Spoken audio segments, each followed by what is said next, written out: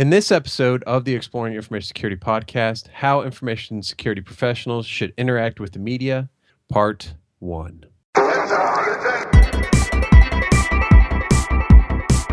Welcome to the Exploring Information Security podcast, where you will learn, explore, and grow your security mindset. I am your host, Timothy D. Block, and in this episode, we will be exploring how information security professionals should interact with the media. And with me today to do that is InfoSec journalism wizard, Steve Reagan. I'm a wizard. I'm a wizard. I took that from your About Me page, by the way. Did I get your last name right? Oh yeah. Reagan, like the president. Like the president. Okay, cool. I spell it different. You know, I found out a couple of years back that there's like a big communications company, Reagan Communications. And I was like, wow, I'm completely unrelated to everybody there, but we all have the same last name. And I bet they don't even know I exist, which is hilarious. Right. All right, so let's get right into it. And before I actually want to get into this topic, is let's define who is the media. So defining the media, you would think that's really clear cut. It's not. It's anybody that has, for me, the media is anyone with a platform to share or basically publish information. And that could be anything. You know, it could be photojournalism. It could be, you know, just writing a blog. It could be publishing your research that you do on your own. It could be a public GitHub page where your notes are basically the story you're telling and it's all code. You know, that is media. So in terms of defining media and how the security community can work with the media, that's a tricky subject. Because, I mean, obviously in my job, I want you to just talk to me all day long, give me your secrets and share them. But at the same time, realistically, you have to know when not to talk to the media. You have to know when not to interact, because sometimes that's not in your best interest or your company's best interest. I mean, there are some things that you're not supposed to share, so you really have to be aware of that. Okay, so where would someone interact with the media? Trade shows, conferences, impromptu gatherings. I mean, you'll interact with the media in a number of places, and sometimes you won't even realize it. If you're looking to get your story out there, like if you've got something you want to see in the media, obviously, you know, you're going to interact with them at like big conferences like RSA or Black Hat, even little places that are growing. Like B-Sides is a big favorite of mine when it comes to covering security. So you'll interact with the media there. Social media is a good way to talk to the media. So, you know, journalists do keep very public social media accounts. And part of that is because we truly do want people to reach out to us. I mean, it's not something we'll shy away from. So, I mean, there's a number of ways to interact and meet the media. It just really depends on your goals. Usually when, like you and I were talking earlier, when I do the media training, we always take it from the premise that you have a story you want to tell. And so it's how best to shape that narrative to get your story in the public, which is why we jokingly title, you know, Hacking the Media for Fame and Profit. Because if you do your PR game correctly, that's exactly what you're going to end up doing. You'll become the number one source for most media people, and, you know, your face and brand and everything like that. It's just, that's the news cycle. It'll be in there. I mean, it's not like a guarantee that it'll happen. Maybe it'll almost be like winning the lottery in some cases, but at the same time, I mean, it never hurts to be the go-to person for somebody. Well, and so should professionals reach out to media and volunteer help? Or, I mean, I know in some of your training articles, you said you get something like 100 to 150 emails a day with someone pitching something to you. I'll give you right now, I have 222 emails that I have not read today. So, I mean, yes, you should reach out to the media. Don't ever think that you shouldn't. If you've got a story to tell and you think the media is the best way to tell it, then you should. But Most people I interact with are independents. So I'm talking like a researcher who works for a big company and they've discovered something cool, or a researcher who works for a company but they found something on their own, and things like this. And I always tell them the same thing. If you have access to a PR company or you have access to a PR person, you should talk to them before you talk to the media.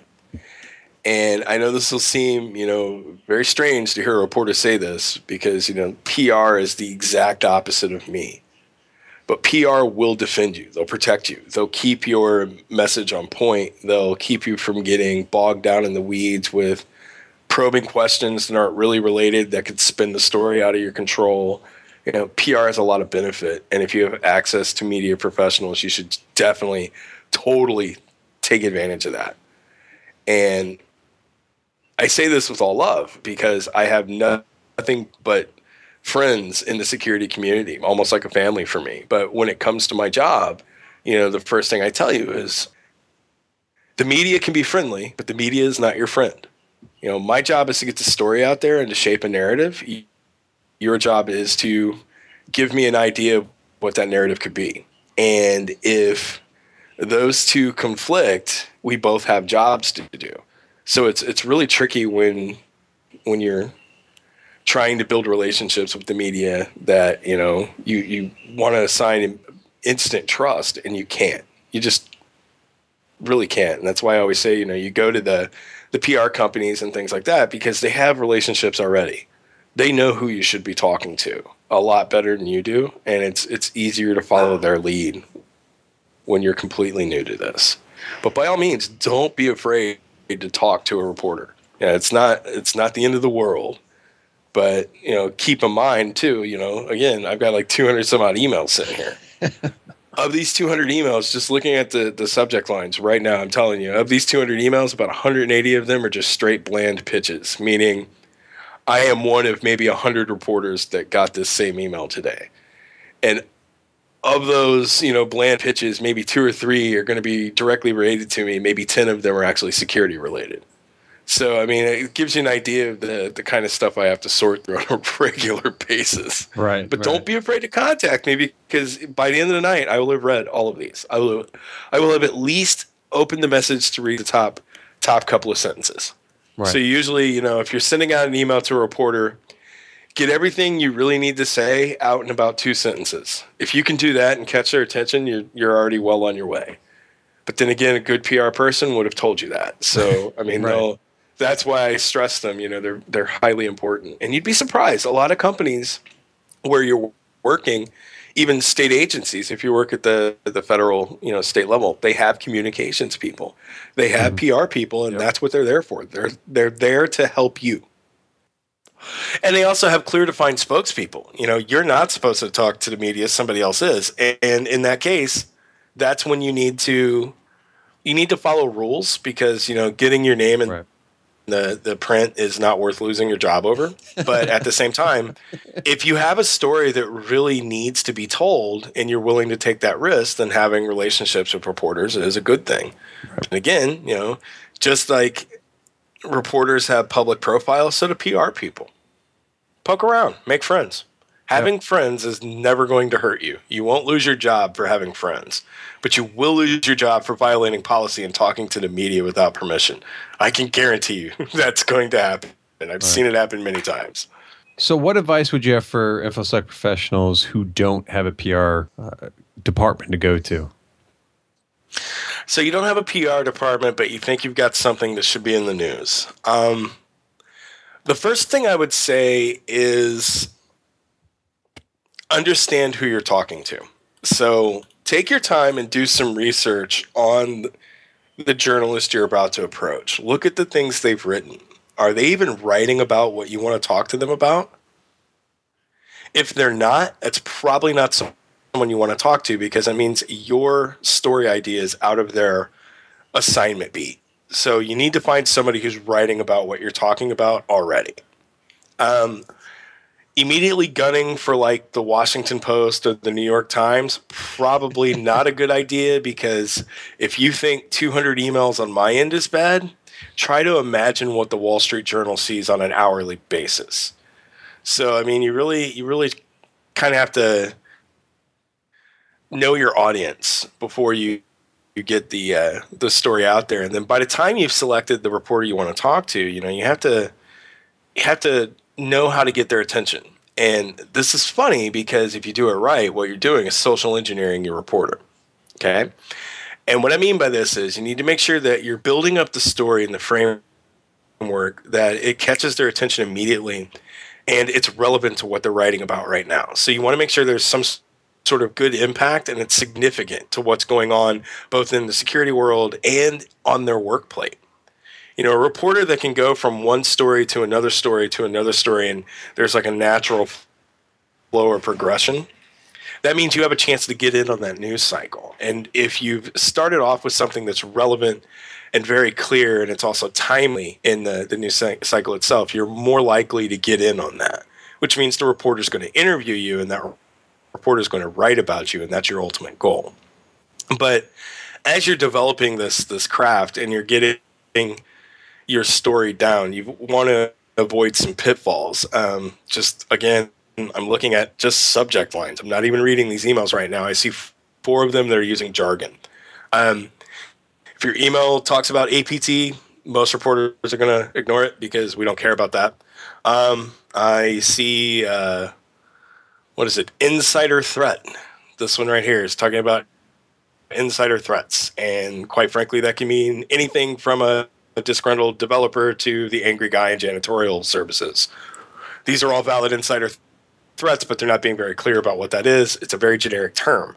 So my point being is avoid jargon and things that rely on industry insider knowledge, because ultimately what you want is for your message or your story to start within the industry, but be bold enough to where it can expand outside to where people who are not security experts can still understand what you're going for, what you're talking about.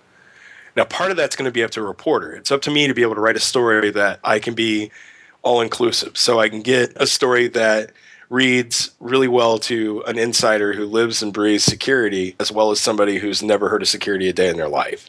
If I get both of them on the same page and they understand the story, I've done my job. But I can only do my job if you've had yours down pat. Make sense? Mm-hmm.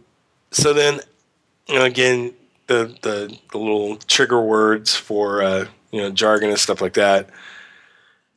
Once you get the reporter's attention, you have to learn how to control the interview. Sometimes one of the best things you can do is avoid face-to-face or phone conversations. Try to do the interview via email. In many cases, email interviews are faster. For me as a reporter, I have a complete log of our conversation. Mm-hmm.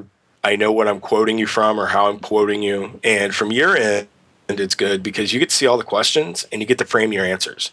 You're not being put on the spot. You can take your time and craft an answer. But sometimes you don't get your way, therefore you're going to be on the phone or you're going to be at a conference on a show floor and you've got a tape recorder in your face. So what you have to remember is everything you're about to say needs to be on message. Don't deviate. So if you're asked a question and you don't know the answer to it, say, I don't know that right now, but I can get back to you. Let me look into that and I'll get back to you. The only cravat is you have to remember, get back to the reporter if you promise them that. Mm-hmm. And if you say, I'm going to get back to you, make sure you do. And don't wait like a week or something like that. Get back to them in a couple hours. Follow up with them. So again, you just really want to take your time and remember that everything you're saying when you're in a live interview, and that means, you're on the phone or you've got a tape recorder in your face, no matter what that reporter tells you, everything you're saying is on the record. You have to remember that. There is no such thing as off the record. And I say that also, being willing to say that if you have a great relationship with a reporter, there's plenty of things that are off the record. My friends know the difference between what they could say to me that's on the record and what they could say, and they know I'll never breathe a word of it. Mm-hmm. But they're also my friends. Right. So most of them will never say something that would put me that would force me to have a conflict of interest. They would never put me in that spot. But then again, I also don't put them in the spot to where, it jeopardizes friendships or any kind of relationship because I'm trying to get a story. And I don't do that to my friends, but I'm just a guy who writes for a living. That's it. I can't say that that's every reporter, so you always have to be conscious of that in the back of your mind. And of course, other advice that I've gotten from, I've seen given out to security people is quite simple. Don't talk to reporters. If you're worried about, being taken advantage of or being misquoted, you just don't talk to reporters. All right, so kind of along those same lines, and maybe some of the reason why people are a little bit concerned is what does a bad interaction look like with a reporter? Oh man, well, right out the gate, a bad interaction from a reporter is a reporter who kind of hijacks you. They just spring up, and they show up one day right outside of your office, and they knock on your door and they stick their head and go, "Tim, Steve Reagan, CSO, I got a question for you. Mind if I come in?" And I walk in and just sit down, and I stare at you for a minute, and I start rapid blasting questions like, "Hey, I heard that the city of Montana is thinking about going to Google Cloud, but you guys are just not going to use two-factor, and you're requiring all employees to have 1, 2, 3, 4 as a password. Is that true?" "It's not true." "What do you mean it's not true? I've got two sources right here to tell me this, and they gave me your names. So if that's not true, then what are you doing?" Well, I think the people have a right to know. And I mean, there's ways to press and spin an interview that if you feel like you're on the defense and you have to defend whatever is being thrown at you, like you've got to defend yourself or you have to defend your product or your organization, that's a bad interview. You shouldn't have to be forced on the defensive immediately. Now, there will come a time to where you are going to be on the back foot and you are going to be defending yourself or your product or your company. But no interview should immediately start hostile. And if that happens, that's your clear sign that you just need to say nothing and walk away. Just tell the reporter we're not having this conversation and leave. Give them your business card if you want, and they can email you later or what have you. Or if you have a PR person, you say you need to contact them. But you do not want to be involved in that interview because no matter what happens, it will not end well for you. I can guarantee that. Little tricks of the trade when you're in an interview, you can tell it's going down is when the reporter starts paraphrasing you. So to give you an example, your quote, like what you actually said to the answer to the question was, "We believe in Google's two-factor authentication because it's very robust and works with everything else in the organization. It's a good fit for us." And they come back and say, "So then Google's the only cloud provider you trust?" That's what you're saying? That's not at all what you said. But right. If you agreed to that on a general principle, because, if it's a good fit for your organization and the TFA works for you, yeah, you trust Google. So by me saying Google's the only one you trust, if you agreed to that, I can make that your quote because that is what you said. And it's shady. It's very dirty journalism, but it's been done before. So things like that, paraphrasing is another pitfall you want to watch out for. Interrupting. You start to give an answer and the reporter cuts you off and asks you another question. That's a way to direct a conversation, but interrupting is another sign of a bad interview. And of course, silence. Silence can be used against the journalist too. So what I mean by that is I'll ask you a question and I just sit silent and I wait for you to answer. The longer I sit silent, the more likely it is you're going to start talking. If you recognize that that's happening, though, you could turn the tables and sit silent yourself, and the first one to crack loses. So you're sitting there for like 45 minutes with the reporter just staring at each other. I've done that. The record was 15 minutes. Oh, wow. 15 minutes. He was a let's just call him a hot shot in the government. And he really could not leave the room because his PR communications people were like, "You are going to talk with him. It is on the record." And I asked him a question and he just sat there. And so I just stared at him and he answered my question. It took a while, but he answered my question. And the thing was, I wasn't trying to be mean about it. This was actually a good interview for him. I was one of the few reporters that gave him a positive light because I truly felt that, this individual, there was nothing they could do either way. They were going to go down. That was just the situation of the day. But yeah, I mean, silence does work. But if you recognize silence is happening and you're willing to play that game, you could win. First one to crack loses. If you recognize those, it kind of helps you be a little more prepared for responses, or like you said, just walking away if it gets too uncomfortable. Yeah, when you're uncomfortable, just walk away. I mean, the biggest trick to doing interviews with the media is just remember your talking points. Right. Remember the reason you're talking to the journalist in the first place and stick to that. Don't let them drag you around. And if they do start to drag you around and you start bouncing from point to point, be conscious of that. Pay attention to what's being asked and why. And, I have a really funny gag that I use it for, but it's very real. When you're talking to the media, remember that everything you say can and will be used against you.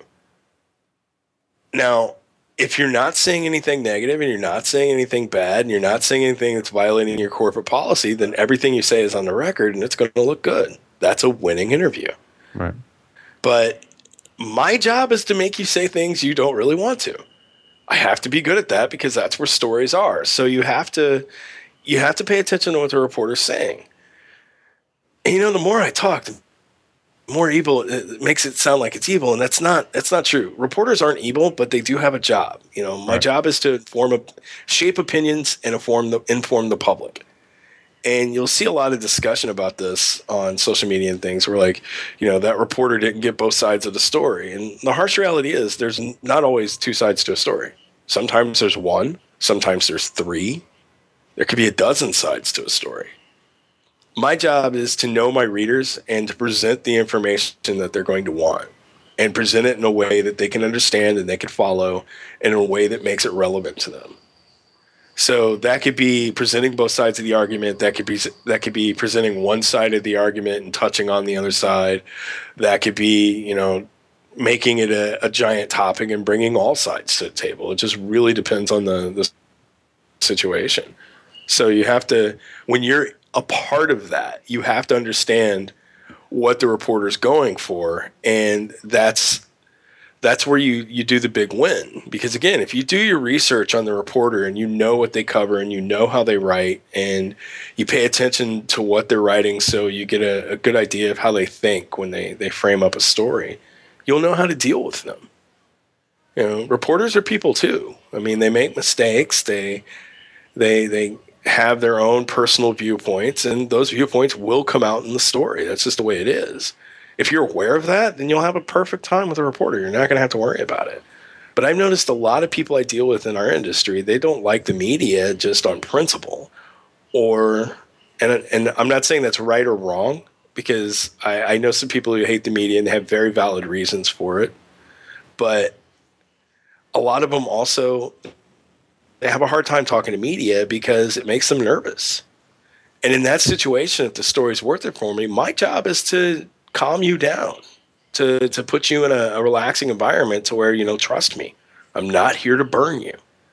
That's kind of where your reputation comes on the line, and, you have to play your cards right. But yeah, definitely. I mean, it's one of those things where you just have to pay attention and know what's going on around you. That's why in the one article I hit up before Black Hat, I was like, not everyone in the media is your enemy, and be real clear about this, they're not your friends either. You just have to know who you're dealing with.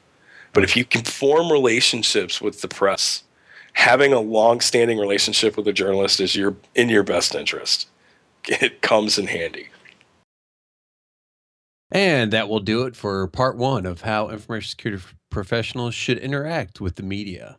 Hopefully you learned something. If you didn't, drop me a line on Twitter @TimothyDBlock or email me at timothy.dblock@gmail.com and let me know what you didn't learn, and we'll try to cover it in a future podcast. Show notes can be found at timothydblock.com/EIS. If you enjoyed the show, share it with others and rate it on iTunes so it can reach others trying to explore information security. Have a good one.